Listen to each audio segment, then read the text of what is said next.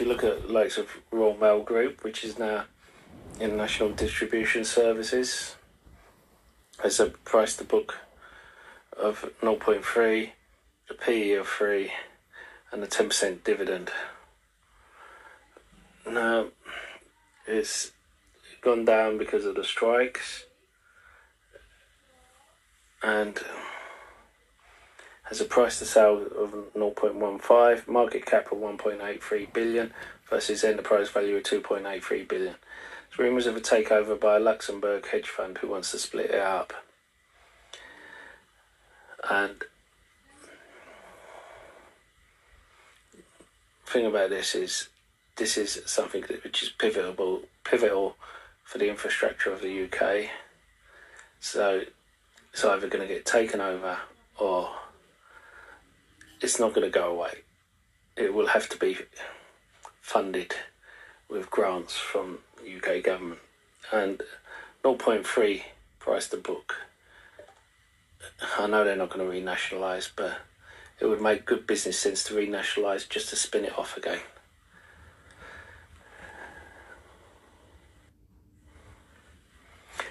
Direct Line, which is DLG.L, is 30% below what it was a year ago, and people either need insurance or they don't. It's a dividend of 11.24%, PE of 10, price to sales of 0.8, price to book of 1. And yeah,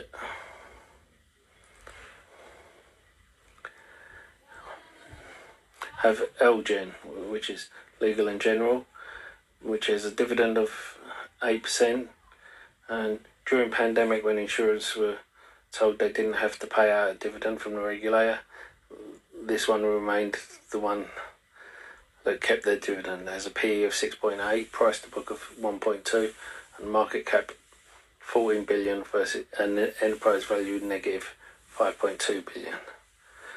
One of my favourite to own insurance company.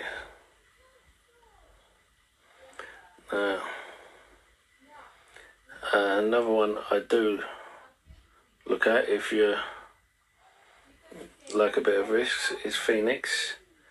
It pays a 9% dividend, forward PE of 7, doesn't have PE at the moment, 5.5 billion market cap and enterprise value, which is negative 747 million.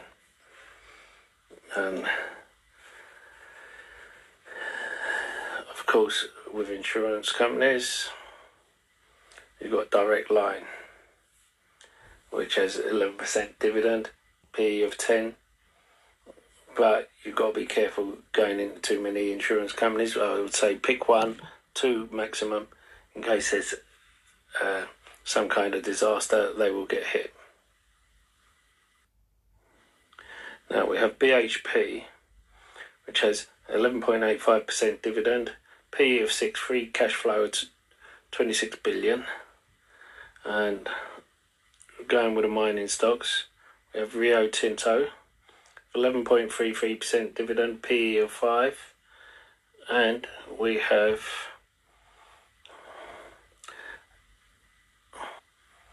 Anglo American, which is AAL.L, which is 7% dividend, PE of 5, forward PE of 7, so that isn't the best, but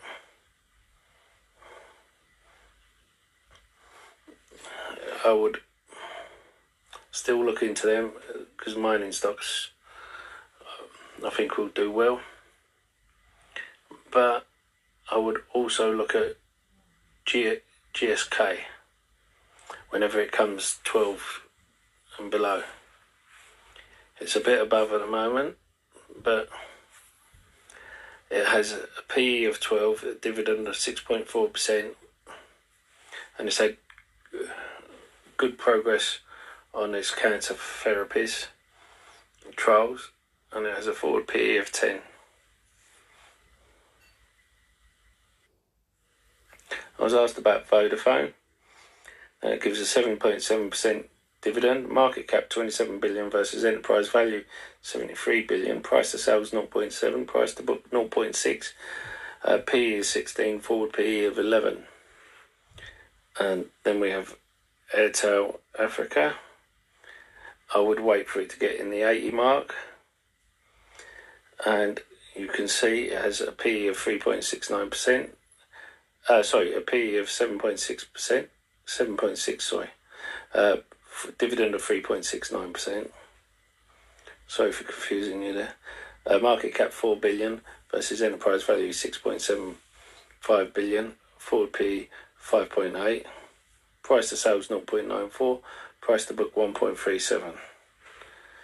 Let me know if you're in any of these, or if you're planning to get into any of these, and let me know what your thoughts are. I'm always interested. Remember, long-term dividend isn't about your affordability or the percentage of the company.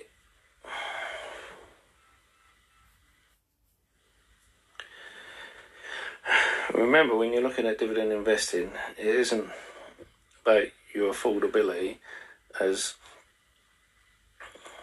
you don't have to buy whole shares anymore in most brokers.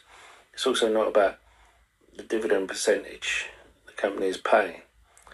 Those are afterthoughts. The first thing you have to ask is, can the company sustain it?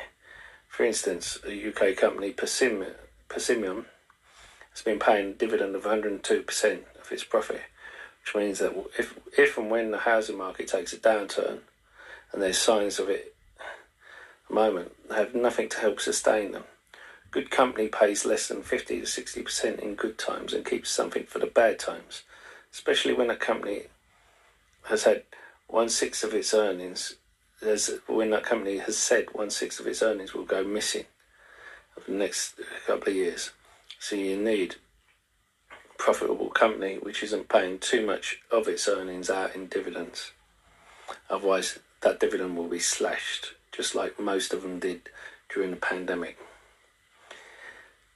Now,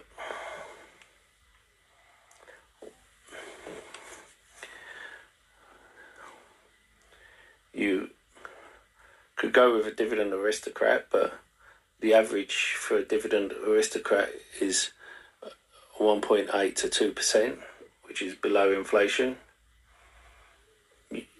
And as I said, you could go one of those to the moon dividend ones, but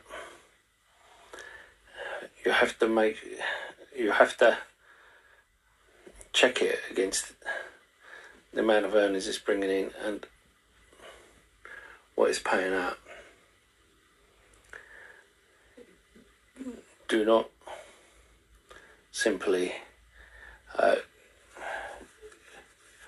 think this company has always paid a dividend, it won't cut it.